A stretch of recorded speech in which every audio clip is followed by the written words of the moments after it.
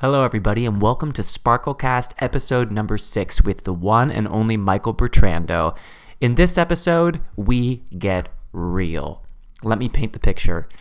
It's been months since I recorded the last Sparklecast, and my life has totally changed. I have just stepped down from running the Annoyance Theater, and in this episode, Michael and I talk about being direct, no matter what it costs, deciding to choose love instead of always being pissed at life, and we just get super honest in this interview.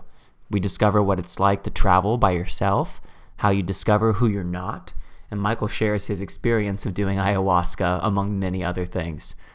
Enjoy Sparklecast episode number 6. Hello, everybody. Welcome to Sparklecast. This is the podcast where I invite people who exemplify their inner sparkle. I'm sitting across to a plaid-shirted man with slick-backed hair. His shirt is open 4 buttons down. I've got a wide view of his masculine chest. He works out a lot.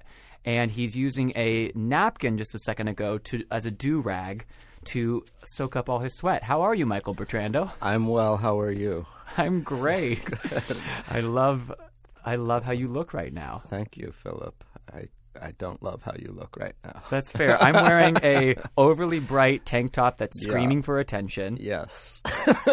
I'm in my casual summer boat wear because it's my only fashion look in summer. Yes. I'm good at fall. That's the Fall's one your time thing. fall I like can fall. do.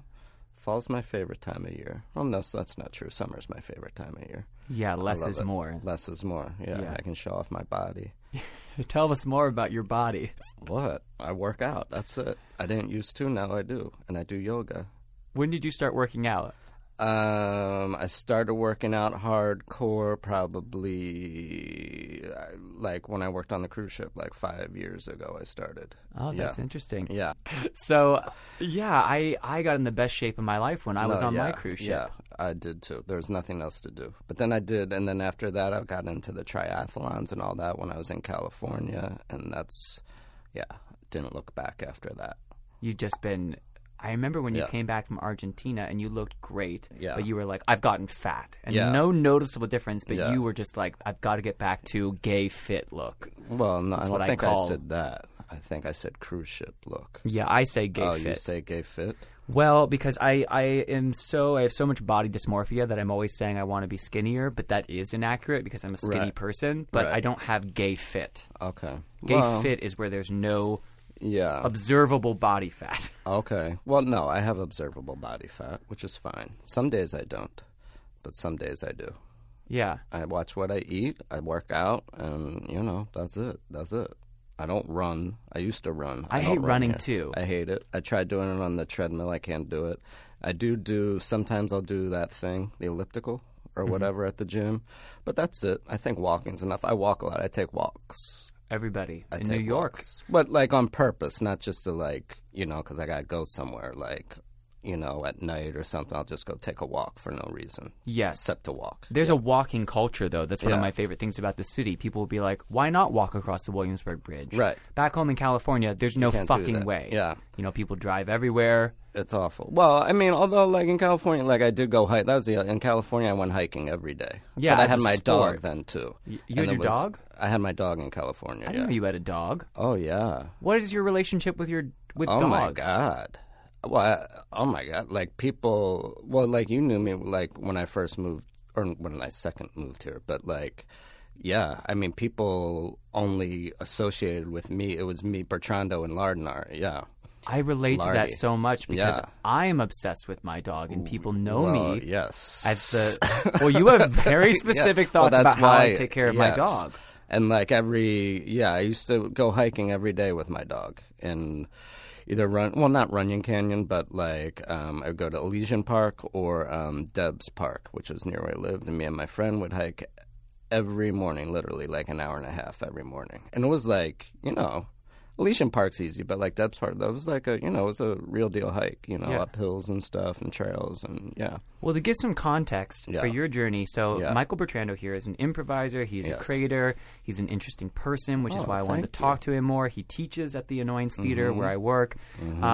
The first time I met you was after you'd come back recently from an ayahuasca trip in Peru, I believe. Correct. And we met in a Starbucks and had a delightful conversation. Yes. About involving you at the Annoyance. And you're also just one of the funniest performers I've ever seen in my life. Oh, thank you. That's nice I of mean you. it. Thank Every you. time you're on stage, it's a joy to improvise with you. Oh, good. Thank you. I appreciate that. Yeah. You could say the same about me if you But wanted. that would be dishonest. Absolutely. And so you went up through Chicago. You did I.O., you did The Annoyance. Yeah. You then later ended up in L.A. for a while after doing those cruise ships. And then you came back to New York. Right. Yeah, and I started in New York. You started in New Before York. Chicago, I was in New York, and I got into, I was an actor and, like doing, like regular plays or whatever, and, did, I toured, with a play. I mean, it wasn't, anything major. It was, touring, high schools and colleges. It wasn't, some, I don't know, the touring Fiddler on the Roof or lifestyle, something. though. Yeah, but it was fun, yeah. Oh. And so it was weird, actually. At my yoga class the other day, this girl was like, Michael Bertrando? I'm like, yeah. And it was this girl, Michelle, who was in the tour with me. We were toured together for 5 months, and it was the first time I saw her in 20 years. It was crazy, and she looks actually the same when I realized who it was. I had someone. I was in a Meisner class in 6th grade. Getting an early start. And I remember this girl Tara. I will never forget that in Meisner we were doing the back and forth repetition and speaking just whatever came into our heads. In 6th grade. What were you? I was a very Give me the pencil instead of give me the keys? Give me the pencil. You're wearing clothes. Yeah. I was an early start to being an actor. My first show was Darn Yankees in 3rd grade. Wow. Couldn't say Damn Yankees, had to call it Darn Yankees, despite the title being Damn Yankees. Wow. I was Master Subtraction in my 2nd grade play. Master Subtraction. Yeah. Describe the role in 3 words. It was I was subtraction. I had a minus sign on me. What was the play? I guess it was about math. I don't know. Master Subtraction. Yeah. I was like Eager Beaver. Yeah, and I was the littlest Billy Goat in kindergarten, Billy Goat Scruff or whatever, with the troll in the bridge. But then I remember, I always wanted to be an actor, I guess. No, I remember that. And then I wasn't doing it. And then I remember my dad, of all people, who's he was a teacher, and he was like, well, if you want to be an actor, why aren't you in the school plays? I was like, oh, yeah, I guess I should do that. And so, I guess my sophomore or junior year, then I started doing plays, and then I went to school for acting, then I stopped, and then just been acting ever since. I stopped school, that is, not acting. Yeah. So thanks to your dad. Thanks to my dad, of all people, who doesn't want me to do this. But he planted it, so it's his fault. Yeah. Mm-hmm. So this girl, though, I was opposite with Tara. Oh, yeah. And we're doing Meisner. Meisner. Out of my mouth comes, you're fat. Was she? Yeah, a little. I mean, but not even really. Right. But that's just what came out of my mouth. Now, this is 6th grade. She started crying? She started bawling. Aw, all the people in the room just horrified.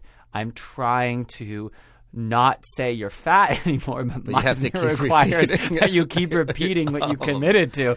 So I have to keep saying you're fat. Oh. Well, guess what? I ran into her do? at an improv show a month ago. Oh, really? Did she She's speak in New to York you? now. Is she huge?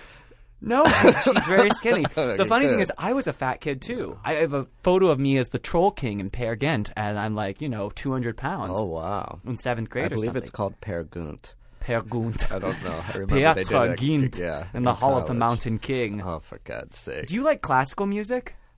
Nah, I mean, sometimes I'll listen to it. I don't really know. I mean, I know some just from playing piano and stuff. You played piano? I did, yeah, since 1st grade. And when did you quit?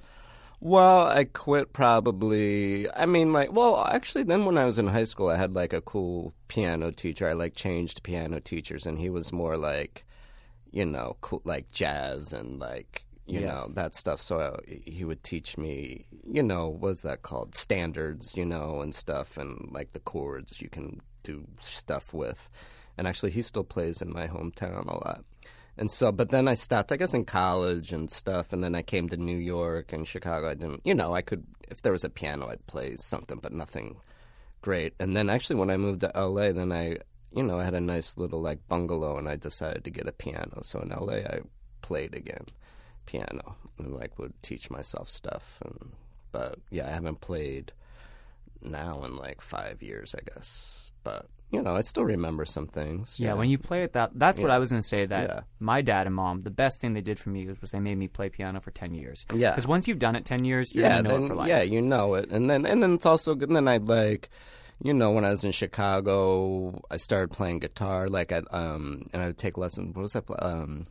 Old Town Old School. Town. The place was the fucking best. Yeah. It was so cool. And so then me and my friends, like, we had a band and we would write songs and stuff. I mean, we were terrible, but it was fun, And I had that. But the piano background definitely, was awesome. It helped. Well, good for you for learning a new skill. Like Thank you. My dad got me a guitar for like my 21st birthday, and I just didn't have the patience. I wanted. Yeah. I mean, I was like, if I'm going to play an instrument again, I'd rather do like you did with like learning jazz piano, because I was strictly classical. Yeah. I went to the San Francisco Conservatory of Music. Oh, wow. I had solfege lessons, to learn musical theory, Yeah. composition lessons. I wrote 2 operas. Like, Wow. they're terrible. They have good Operas? melodies. I'm a Wow. very good melody man. Oh, okay, good. But the rest of it was kind of garbage. Oh, that's okay. And I just didn't have the patience to learn a new thing. A brand new thing. Like my fingers wouldn't even know. Well, it does, it hurts, like, when you first start. And, like, I think if my friends weren't playing, then I would have stopped right away. But then once, like, my fingers got used to it, then it was cool. It was cool. The lesson is your friends can help you do new Yes, things. that you don't want to do. Yeah. What's something new you've done recently? A brand new skill set? A brand new skill set that I've done recently? I guess that's not new, because I did for like writing songs. I started writing songs again. God, I don't know, man. Maybe nothing. Maybe I should start doing something. Well, I picked up like boxing. I did that. Like, that was new. Although I stopped that because I changed gyms. Although I could still do it, but I just haven't lately. I bought all the stuff I needed and did that. And I liked that. But that was really hard, actually, because I thought it was just going to be like, an aerobic workout. But it's like, stuff to think about. And like, I didn't realize it was such like a thinking thing. Is it like a dance? Like like a dance, but almost like, and I had this friend that, like, David told me too. He was like, it's like chess. You got to, make the right moves at the right time and blah, blah, blah. And David, by the way, is David Del Rosario, yes. a 5'1" strange man. I think he's 4'11", actually. Yeah. He's got a very creepy mustache and kind of like he's very strange talker. Yeah. And he apparently is a Golden Glove fighter in Chicago. Apparently, It just goes to show you can't read a book by its cover. No, he's can't. a badass and could kill us, and he's always been the meekest person, in my opinion. Well, meek, maybe meek. He's just weird. I can't understand what he's saying. He always sounds like he is like stoned, and he doesn't smoke weed, I don't think. Yeah. But, and then another, like, cooking, I picked that up. That wasn't recent. I always cooked, but then I got into it, like, when I became vegan and stuff. Then I got real into, like, cooking and like making like new meals and like kind of creating my own things based off of like what I was learning about vegetables and all that stuff. So that was a new thing. To posit the theory, sometimes I think that like getting old is just not trying new things. It's falling back on old patterns and getting static. Would you agree with that statement? Getting old is when you become static and doing the same things over and over. It's when you stop trying new things. Yeah. No, I would say that. And I do new things. And I should say that. I do new things. Like writing, like actually writing, like I'm writing now, but like, like trying to write, I don't know if it'll be a novel, but like long form as opposed, we're actors and writers in the comedy stuff. You're writing like bits or like the longest thing you write is like a screenplay or a pilot or something like that, and so I'm trying to like write, maybe substantial's the wrong word, but like longer form, like a longer form piece, and so that's difficult, and I don't understand that at all. Well, something that occurs to me is like, so as a creative person, you don't have to keep learning a new instrument. Like every time you pick up your art, your craft, you do feel young and new because you're creating a new piece. If you're an accountant and you're playing with the same systems, it's hard to keep – my dad's an accountant, so I apologize, Dad. Yeah. And he loves his job. He says it's like figuring out a puzzle, and that each tax return is like a puzzle for him to manipulate manipulate the best way he can and cheat on. Yeah. You are this. So let's go to images, right? David Del Rosario, Mr. Meek on the outside. Why are we talking about David Del Rosario? I'll get to it. Okay, yeah. Mr. Meek on the outside, Golden Glove fighter on the outside. You inside and then outside. Okay, yeah. Thank you. Yes, So you, Bertrando, at least when I first met you, were one of the most intimidating stonewall people. And you have, I will say, a temper at times. You can be like, no, honey. And at other times, you are Mr. Merriment. I've seen you be whimsy itself. Oh. So tell me, who is the Bertrando? I don't know. Both, I guess. Can't you be both? Absolutely. Well, then both. But I thought I was really nice when I met you. We When we talked about first Burning Man and... Absolutely. Like, great first impressions. Yeah, well, I wasn't mean or intimidating. I was very engaging. You are intimidating, maybe just to me. But why do you think? Why are you intimidating? I don't know. That's something you perceive or feel. It's not something I feel or perceive. But you do have a temper at times. Oh yeah, definitely have a temper at times. What pisses you off? I like when people are full of shit. When people are bullshit. Like, you're full of shit.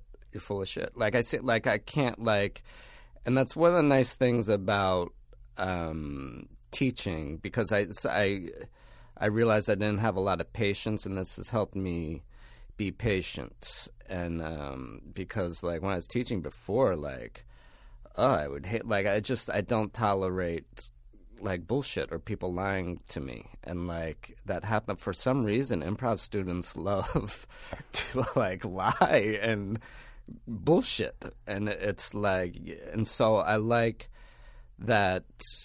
I've learned to cope with that better. Although sometimes, I guess I am angry and get direct, I think. But I think that's always to just nip it in the bud and have the bullshit stop. Yeah. And I think sometimes anger, or not anger, but directness or, aggressiveness or whatever is the best way to just stop something. Yeah. Right. I feel the same way as a teacher or a director. Where there's a behavior that's going on. If you come on. Dance around it, it only gets worse. Yeah, and it's come on. And it's we're all adults. You know you're acting like a fool right now, and stop it.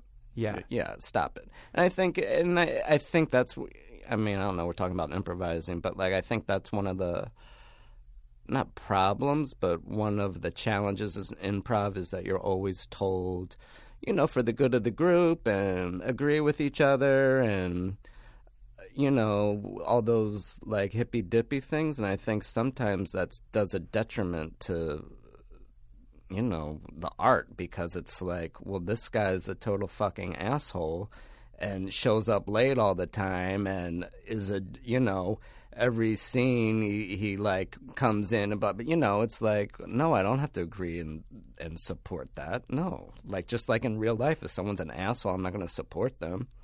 And so I think you have to tell those people, because I think sometimes, especially in improvising, people don't realize they're being an asshole. Maybe, I don't know. People in improvising don't realize a lot of things. Yeah, right. Because the fact that you should be paid to perform. Yeah, right. Yeah, right.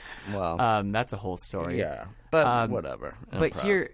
My question for you is, though, what is my question for you? When did you get so comfortable and direct about speaking your mind? Were you always that way, or was there a turning point? I think I don't know.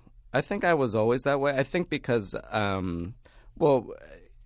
grew up, and I always say this, and people are like, "You're full of shit," and I always tell it to my family too. But I grew up working. My family has a business, and they still do a sub shop, a deli.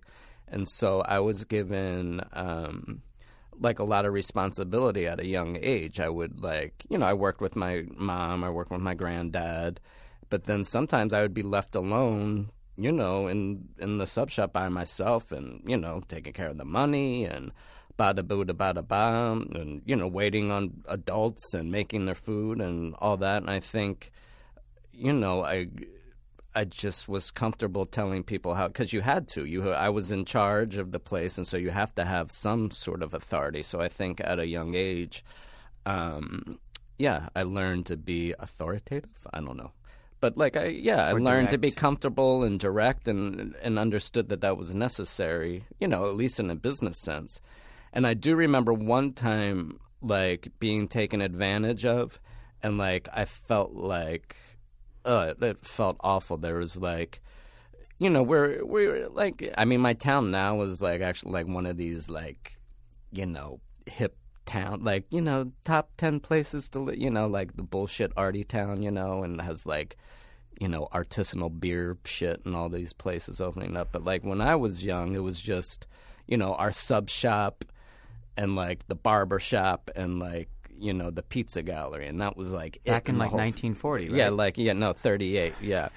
And there was nothing there, and so we were kind of in like the bad part of town, and like the town is like, it's called Kennett Square because it's like, I think 1 square mile, is the town. So it's not like this big place. But we were in the bad part of town. And bad part meaning all the white people thought it was bad because that's where the black people live. But it wasn't really, the bad part of town.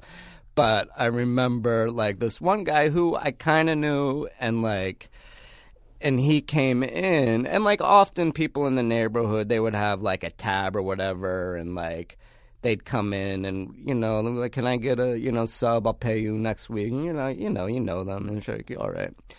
And so, like, this one dude comes in and, like, I'm by myself. And I'm like, I don't know, 12 years old. I don't know. He's like, oh, I need to borrow $50. And I'm like, oh, I even knew that. I'm like, that's a lot. Like $10 back in the day. That was, like, a lot to borrow, to give, a customer or whatever.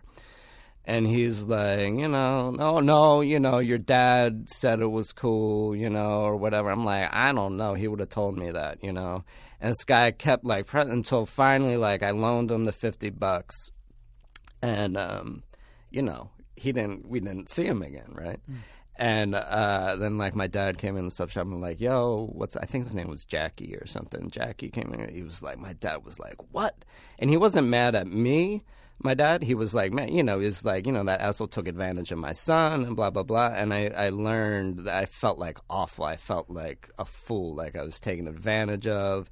And I felt terrible because my dad wasn't mad at me. I felt like my dad, like, almost felt sorry for me. I mean, he didn't, you know what I mean? And so that was and so I think that was, I mean, obviously, because I still remember it. And that was like a time I was like, ooh, I'm not going to be a simp. I don't know. Let people take advantage of me and like be walked in. Yeah. And then actually this guy, like 2 years later, he came in and like paid like, his tab. But and they were. Did you charge him interest on that 50? Well, that was the thing. Like people would like always steal shit, like steal chips and stuff or whatever, or like try to get away with stuff, and like we'd never, like my grandfather was, like, and like next time they come in and buy something, my grandfather would just, charge them like 50 cents extra or whatever to make up for whatever, Yeah. But there's a lot of trust in that, which is something that I feel like the small town business mentality,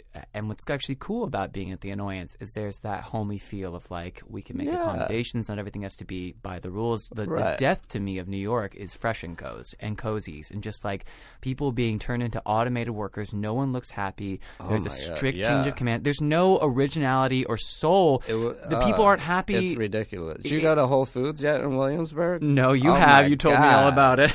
And like I was there, and I'm checking out, and the checkout area is so stupid. Of course, all these I don't understand who designs these stores. It's like absolutely ridiculous. It's like there's no place to put the shit you're going to buy because it's so tiny. And so, like, I put my basket on top of the counter, right? Mm-hmm. And the gal's, like, checking me out. And this other gal comes up, I guess, like, the manager. And, like, I'm standing right there. And she tells the gal checking me out, oh, just so you know, make sure customers don't put their baskets up here, okay? And, like, I'm standing right there. I'm like, I feel like saying, well, where the fuck am I supposed to put it? And then, like, she walks away. And then the gal at the counter just, like, stares at me. Oh, just so you know, the customer. I'm like, I was standing right. You're not a human but anymore. They're not, they're not even, like. And then I was at, like, I don't know why. I was at TJ Maxx, and I was going to buy, like, I was buying I had to buy, like, a jacket because I was, like, going to a show, and I needed, like, a blazer. And, like, so I got this blazer. And I was going to buy a picture frame because I want to buy this frame. But, you know, TJ Maxx, they put all the fucking stickers, like the prices right on the glass. And so, like, I go and didn't buy it. And, like, I'm buying the blazer. And, you know, they're always like, did you find everything okay today? And I'm like, well, yeah. And I was like, you know, and I'm like, I'm going to tell her, you know. I'm like, just so you know, I was going to buy this picture frame, but you guys always put the price stickers like right on the glass, and that drives me crazy because then they don't come and leave paper there. And then she's just like staring at me. I think she's listening to me, and then she's like, would you like 10% off on your order today and sign up? Like, she's not even like... She's multiple choicing, like what is reducing this? God. I mean, I think that it's like the gross application of Henry Ford type automation on people who are just providing lifestyle or service in general. It's not even like building a car anymore. It's like I go to Fresh & Co. and I watch these people and I'm ordering, you know, fuck me about privilege. I'm ordering a $12 salad. Like, I should be shot for that. Right. But I'm trying to eat healthy, blah, blah, blah. It's expensive. And I go and I like say, they ask, what lettuce? And I say, kale. And then their eyes go away, and then they walk back and they say, what did you want? And I say, kale. And then they'll say, like, okay, what ingredients? And they're flashing through stuff, and they're missing the things I'm saying. Yeah. It's like, I get it. They don't care. They're getting paid minimum wage. Well, like, what do you care? Who gives a fuck? And they have no vested interest in that store. That's the big thing. Yeah. Is the vested interest. It's the idea of like, someone gives a fuck in a business because they have an interest in it, and it's not just you're an automaton. But see, maybe it's just living in Williamsburg because I see I guess because the rent's so fucking high, there's always like a new place and then it's gone. But like there's like that sandwich place by me, and like I had just gotten back from Argentina and they had opened up, and like I go in, I live basically next door to the place. I'm like, oh, you know, so cool that you guys open. I'm excited. You know, I live right, you know, there, and like I've been waiting for you guys to did you want something? Is like the response. I'm like, this is why you're not going to stay in business. It's like, what the hell are you doing? But whatever. Maybe that's just because, I don't know. No, people treat each other like, I mean, we had a bachelor, even worse, a baby shower. Isn't that what they're called? Baby shower at our studio space the other day? Yeah, I was there when they came to see it or whatever, like to see the space. Did you know what they did? They trashed it. They left it trashed with Ariel, Little Mermaid merchandise everywhere. They had used a big pink chalk marker to write on all the windows, you know, get it, girl. You're, you know, happy, blah, blah, blah. And just LOL and like all this shit. And then they had cleaned up nothing, and they had not paid because our intern got to the baby shower too late. And they have since... I have called them twice. I have emailed them 3 times, as have my associates. They are not returning calls. They are not going to pay for it. And they did not even clean up. Outrageous. That's Who funny. Does that to a small theater? That's funny. Like, the gal, she seemed cool. She was real nice. The dude, he was cool, but I was like, all right. The gal's the one who won't return my calls. Matt. I swear, like, you talk about fool me once, like, that's the kind of shit that gets under my skin, because I am not Fresh & Co. The annoyance is not. We are a struggling small business, and we give a fuck, and we give you good service, and you still fuck us? Yeah, right. That ain't cool. Ugh. But, oh well, live and learn. Live and learn. You live, you learn. Is there anything, I mean, clearly you're opinionated. You have an opinion about everything, and you aren't afraid to share it. Yeah, I'm the same way. I think everybody has opinions. Well, are you ever in the mode of honey over vinegar? Honey over vinegar? Well, I don't really like honey. I do like vinegar. Yeah. So I guess I'm usually vinegar over honey. Yeah. I don't know what that means. It's how you. But see, I think if something makes like I think that's bullshit. Then if you feel vinegar and then you act like honey, I mean you can feel vinegar and still come across without being an asshole, I think. Yeah, they might be those might be extremes, but on the spectrum, I have found that people are more likely to listen and change if I come at them from a honey perspective, even though I'm feeling vinegar inside. Whoa. In business, I don't express everything. I have expressed my entire feelings on a subject maybe 3 times. Most of the time, I hold something back. Well, I think that, but I mean, again, coming to the improv thing, when people are like, "Oh, good show," it's like, and then afterwards they're like, "That was a piece of shit," or what? It's like, well, why are you telling someone it's a good show? I mean, you don't have to be an asshole and be like, "That sucked," but you don't have to go like tell people something's good if you don't feel it. And I think it actually does a detriment to, especially if you're a student and like people are always like, "Oh, those guys are like a great team," or that's a great show or whatever, and then like if it's not, I mean, obviously people have different opinions, but like if it's not, then then people try to like then the student thinks, oh, that's good, that's what I should try to be emulating, and I don't think it's good. And I think you should always be honest in your opinions. Yes.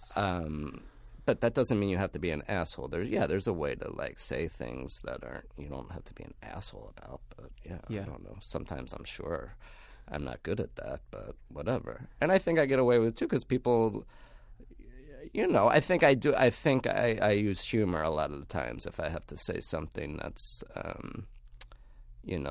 maybe going to be perceived as, a criticism or something. I try to use humor, especially in an improv class. Yeah. Because you're supposed to be funny, right? Yeah. And I loved like the first day improv class, especially when people don't know who I am, which always puzzles me. Like if I have a student who doesn't, I'm like, why the fuck are you taking my class? You're an idiot. Off the bat, I think you're an idiot. Why would you sign up to spend, I don't know how much it is. $350. Not even Google your teacher. Yeah, to take a class with someone you don't know. Yeah.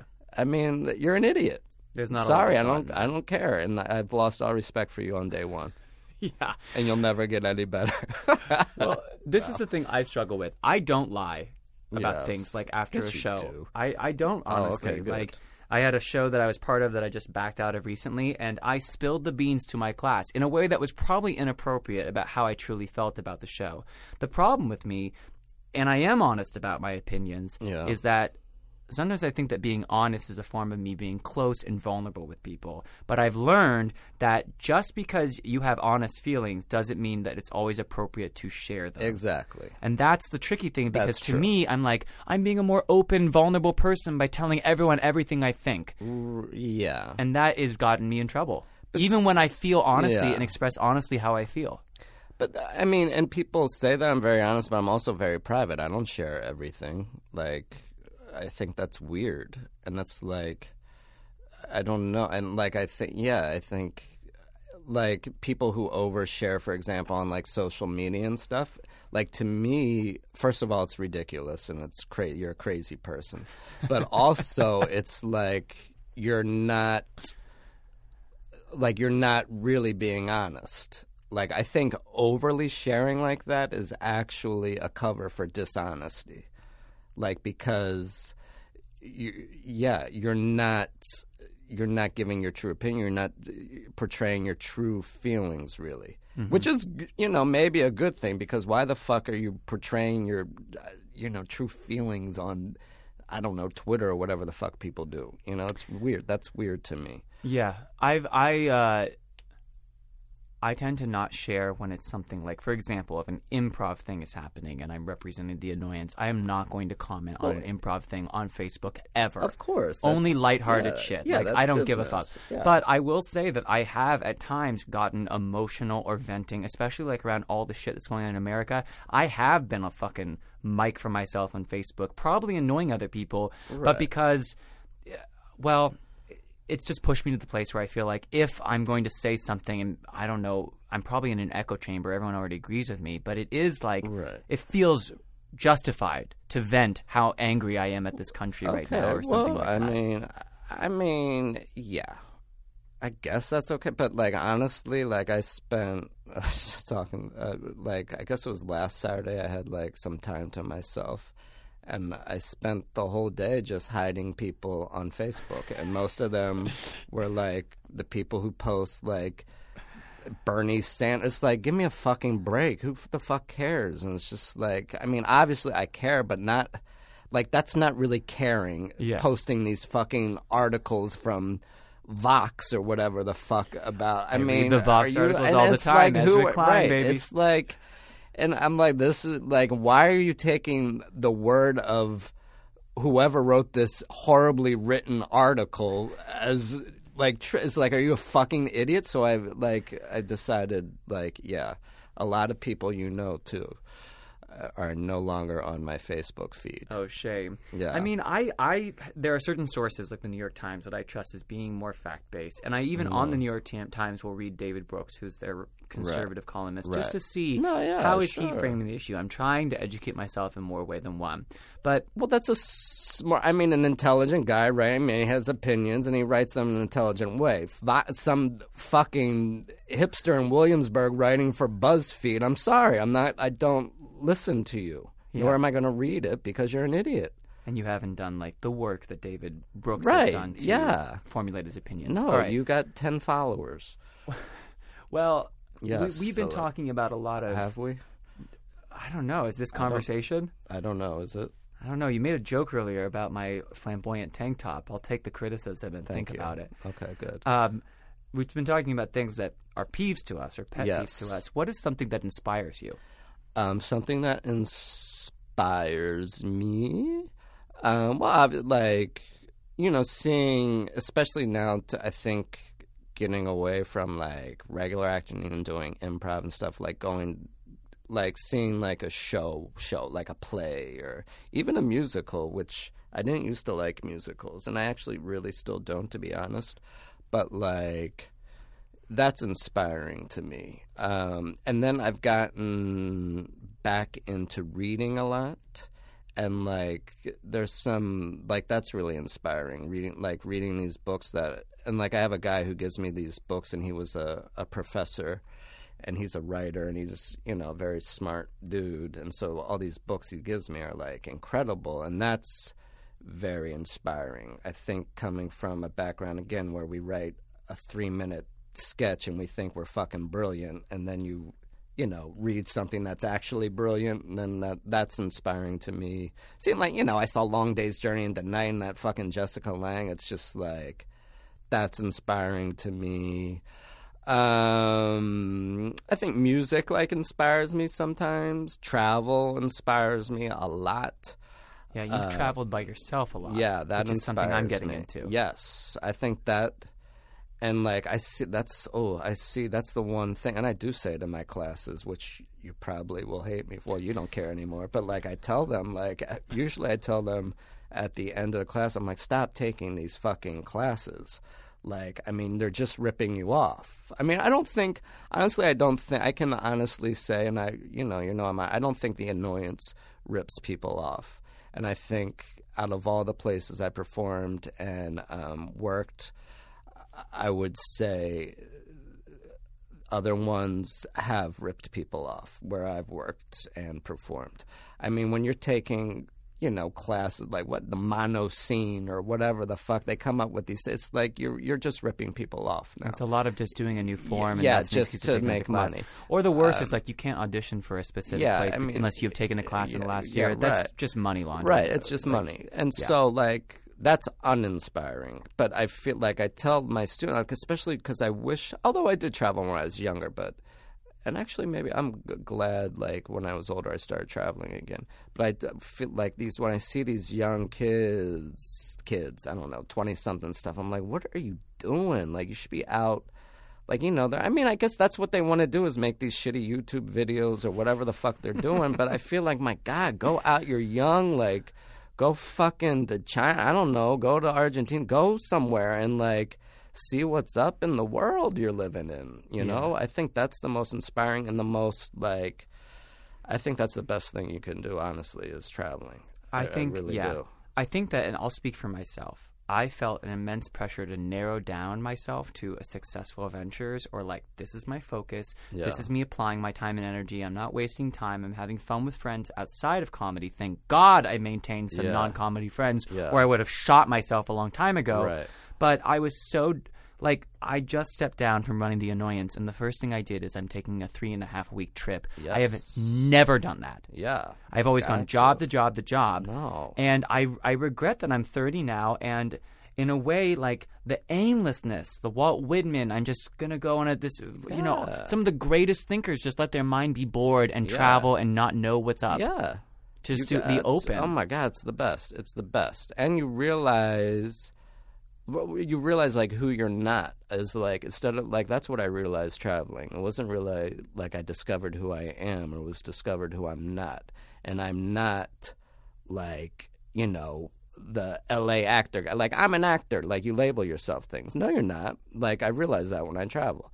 Oh, I'm you know, I don't know, left-leaning, you know, liberal. No, you're not. Like, you really get, when you're out of your element, you get to discover who, and you realize all those things that you think you are actually not you, but just like kind of the context that you're in. Mm-hmm. And that's not you. You're not the context. You're you.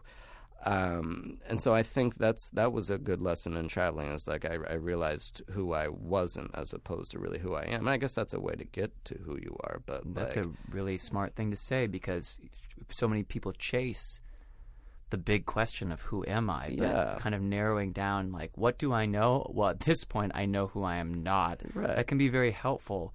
How did ayahuasca, which you've talked to me a lot about, play into this idea? Well, I mean, that was intense, and it was something, I wanted to do, and I liked where I did it, and it was like fucking, it was fucking amazing. You're in like Peru in the jungle, and like, it was crazy. And, but yeah, that experience was, you definitely, I mean, because I went with the intention, I wanted like more love in my life. More love. That was like what I kept, like, because they asked you, come up with an intent. That's what I wanted. And so, like, I remember, and I mean, it's fucking insane. There's like, this like, mother vine communicating with me and like chiseling away at walls inside my body, and like, it was fucking intense.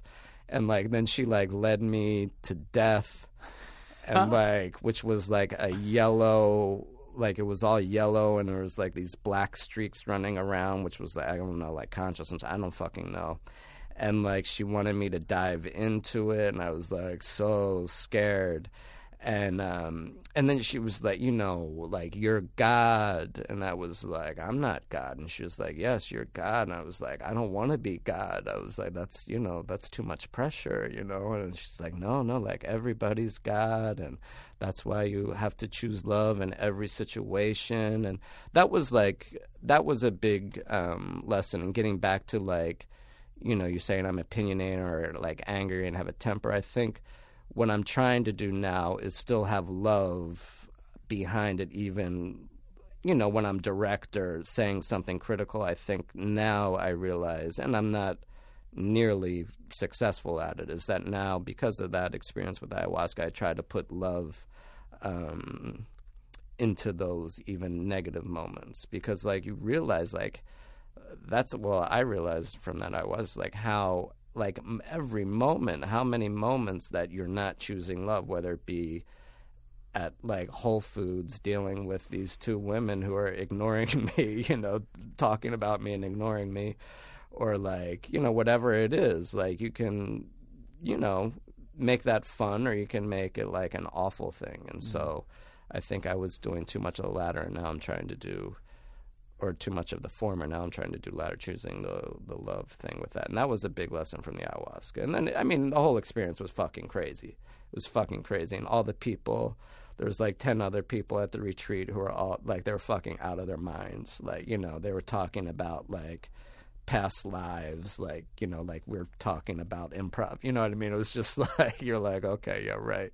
And, like, and it's funny, when I'm in a group of people, I'm sure that, like, I'm very quiet, like, when I'm in a situation, because that was, like, but I'm very quiet. There was, like, social times, and I didn't really. I'm sort of the same way when I'm not. I didn't. I'm not a gabber, and I think that kind of offended some people, and that, like, would come out, like, in some of the ceremonies. Like, the one guy, like, he, like, shit himself, and then he was, like, they had to clean him up, and he, like, lost his glasses, and he was, like, crawling back to his mattress, and he, like, started, like, yelling at me, and, like, was like, who do you think you're on my mattress? And I'm like, no, I'm not, and I'm, like, fucking, tripping balls, and, like, this guy's like, had just I mean, it was like fucking insane, but like that had come out in the one ceremony. But it was just weird, and like still I have these ayahuasca, like it still comes back. I remember when I moved here, like I was in the street and I saw this woman who was like on the same retreat as me. And she was from Australia, so it was really weird. And she's like in the East Village on a city bike.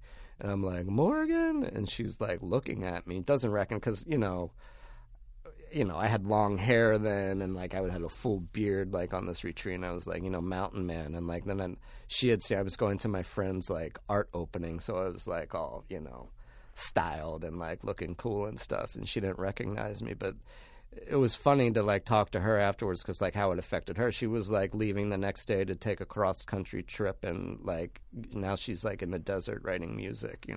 It's like it's cool, like the experiences that the other people have, because I do actually. There are like a few people I do still follow on Facebook or my ayahuasca retreat goers. But yeah, that's something not that I would recommend to everyone. But if you're into it, to do it, yeah. Just getting into solitude, or getting into, like you said, you're quiet on this retreat. Like, I have two thoughts. One is, so I haven't talked much about it, but I stepped down from the annoyance. I was very that happened after a week-long artist trip, right? And by stepping down, I mean I'm just not running it anymore. Right. I'm still glad to teach and perform and there. Stuff, yeah. But that only came when I really got away and had nothing to do for a week. I'm usually so plugged in. It's so hard for me to do that. I know you're very good about not checking email. I'm not. I'm a crack addict to email. And this was just like the first time I was actually tough love with myself and said, you're not going to do this. And that tough love, which you're kind of talking about, was the time that I finally got the courage to make a choice that I knew was really important to me. So I think this idea of loving, even while you're pushing through difficult shit, is what I really want to work toward. It's about taking new ventures in life. It's about, you come back from these retreats and you're full of sparkle inside, and you can be kind to the checkout lady. But it will always be easier to be aggravated. I don't know why we just tend toward aggravation. Well, it's habitual, And we're stressed and we're taught. You're in New York. There's people bumping into you every 5 seconds, of course. So it's always going to be easier to be angry. Right. Yeah. I mean, for some, for me, yeah, for sure. And to stay in patterns. Yeah, that's your pattern, yeah. But I think I've been doing well with it, and I feel better. And like these past, like since moving back to New York, I've been like the happiest I've been in years. I'm always happier. Well, I don't know. Traveling, I'm like, you won't even recognize me. Like, I go crazy. It's fun, and like I'm so happy, and like I was like nervous like coming back, and then I like moved to New York again, and like so I was nervous, but I was like, oh, I'm so happy. But I've maintained, like when I moved, I've maintained like the concept that I'm still traveling, like it's still an adventure, and I think that's helped me. So I think of it like I don't like permanent things, and like I like temporary things, and I like traveling, going to new places, and not like now, like where I live now, it's like not my place, but it is my place. I love that I could like leave in a second and not worry about it, and not have a lot of stuff and all that stuff. And that happened like because I used to be almost like a hoarder. Not a hoarder, but I would keep shit, and I had all this stuff. I loved my stuff. And then like when I left for South America, I sold everything. And like I sold everything. Your piano? Yep, got rid of everything. I remember I like called my dad. I was like, yeah, I'm selling all my stuff. I put all my stuff I'm selling it on Craigslist. And then he asked me if I was suicidal. Like, your dad going all the way back to you want to be in a play, son? Yeah. I was like, no, dude, I'm getting rid of this shit. And that was great because you feel so like, oh, it felt awesome. I was like, and like sometimes I'll be let's wait. Yeah, where's that shirt? And I kind of get sad, but then I'm like, fuck it. But there are things like my dog is someone I have to take care of. I can't just leave town. Right, sure. And I feel bad when I don't take care of her well enough. But like, you must feel bad a lot. Yes, thank you, Bertrando. I was also going to ask you. We're coming near the end of our podcast today, our Sparklecast. But I was going to ask what turns you on, and maybe talk about your new boy, this guy that is sort of something you're attached to. What's that like? Well, I wouldn't say attached. I say it's like very different for me, any relationship. I'm not a relationship person. I had, a few over the years, but nothing, I don't know. I mean, no, that's not true. Everyone was great. And, like, I loved all of them and blah, blah, blah. And I have, like, relationships, non-romantic relationships all the time. But I like being alone. So I think for me, that's the biggest change. But actually what I would like to talk about with that, which I've been thinking about, and this may be related, but like we'll call him Lucas, but that's kind of like his name. And is that this friend, like, because, I do this, like, Vipassana meditation, and this friend of mine, John, like, I took him on a retreat with me, like, years ago when we were in California. And then now, like, we still stay in touch. He's a good friend of mine. And he's gotten really, like, even more so into Vipassana than I am. And he's going on retreats, and he talked about, and now he just did a retreat where he was, like, you can do, like, a server, it's called. And so you're, like, one of the attendants and make the food and help, like, people if they have problems at the retreat or whatever. And it's, like, this idea of being in service and stuff. And that, like, he was talking about it. And, like, we laugh at, because he's, like, a comedian, too. He's a filmmaker. And we laugh about, oh, my God, it's such, like, a great story. And, like, some of the people, I mean, it's funny, too. But it's also, like, he was talking about being of service and how, God, it was really, intense and beneficial. Just, like, not getting thanked for stuff and, like, just doing things out of goodness to help people for no other reason. I was like, whoa, and I was thinking about that. And so, like, with this relationship now I'm in, I've been thinking like that. And I'm like, I don't want to be thanked or, like, you don't got to tell me you love me, or I'm not waiting for thank yous or whatever. And I'm just, like, trying to be, and it's really fucking hard. Trying to be almost like of service, not like a servant, but like of service. Like, I'll make dinner for you, or I'll, like, wake up and, like, he leaves to, go to work, and he's like, he works like a, corporate person, which is really fucking weird. But, I'll make the bed, I'll put, the dishes away and whatever, just to be, like, nice and do something nice for someone. And, like, it's really, like, it's when I think about it of this, like, in service, it's been so much nicer doing it that way. Whereas before honestly, I would do something nice for, like, I remember, like, this one gal I was dating, Dana, like, I would do nice stuff for her, but I knew because then we'll get high and, like, fuck, you know what I mean? Or whatever, you know what I mean? It wasn't, like, as pure as, I don't know, genuine maybe. And, like, now I think maybe it comes with older. And so that's, like, one of the main things I've learned about this relationship, about myself.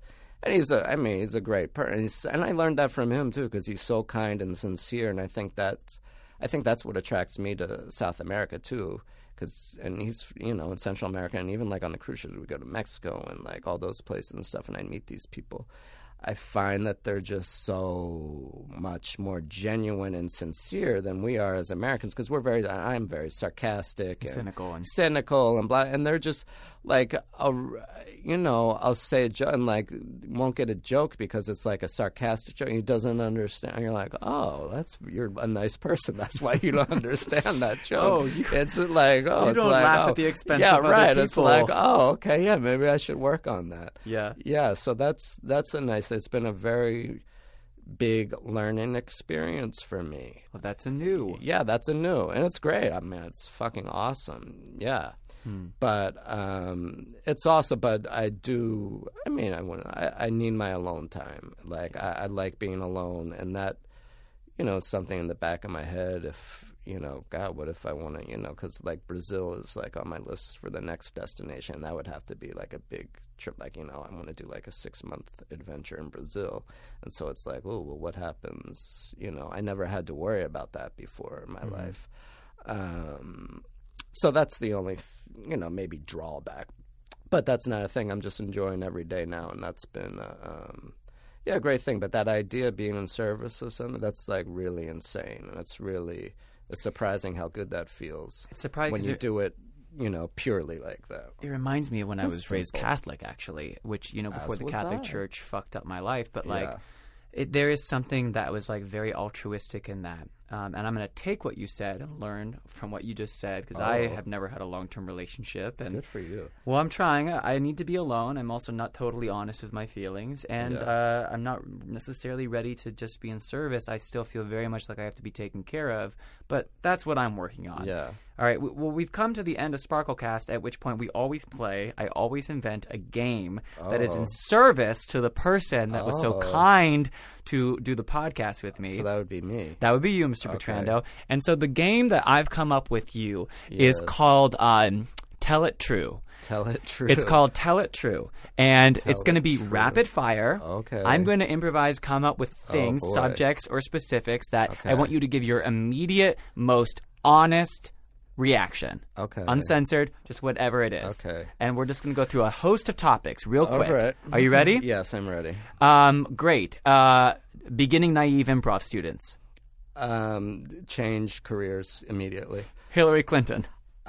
She is nice, but I'd rather like Michelle Obama. Global warming.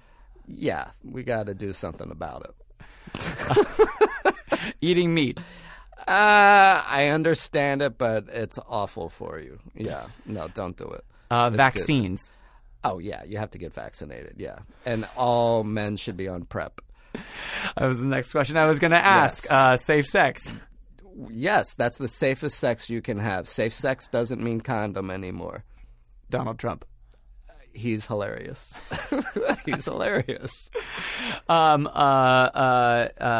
Mid-tier improvisers that have done a lot of training and coach a Yeah, lot. you definitely should quit. You should stop. You're not funny. You have no point of view. You have nothing inside you that anyone wants to hear about. Great. Hollywood.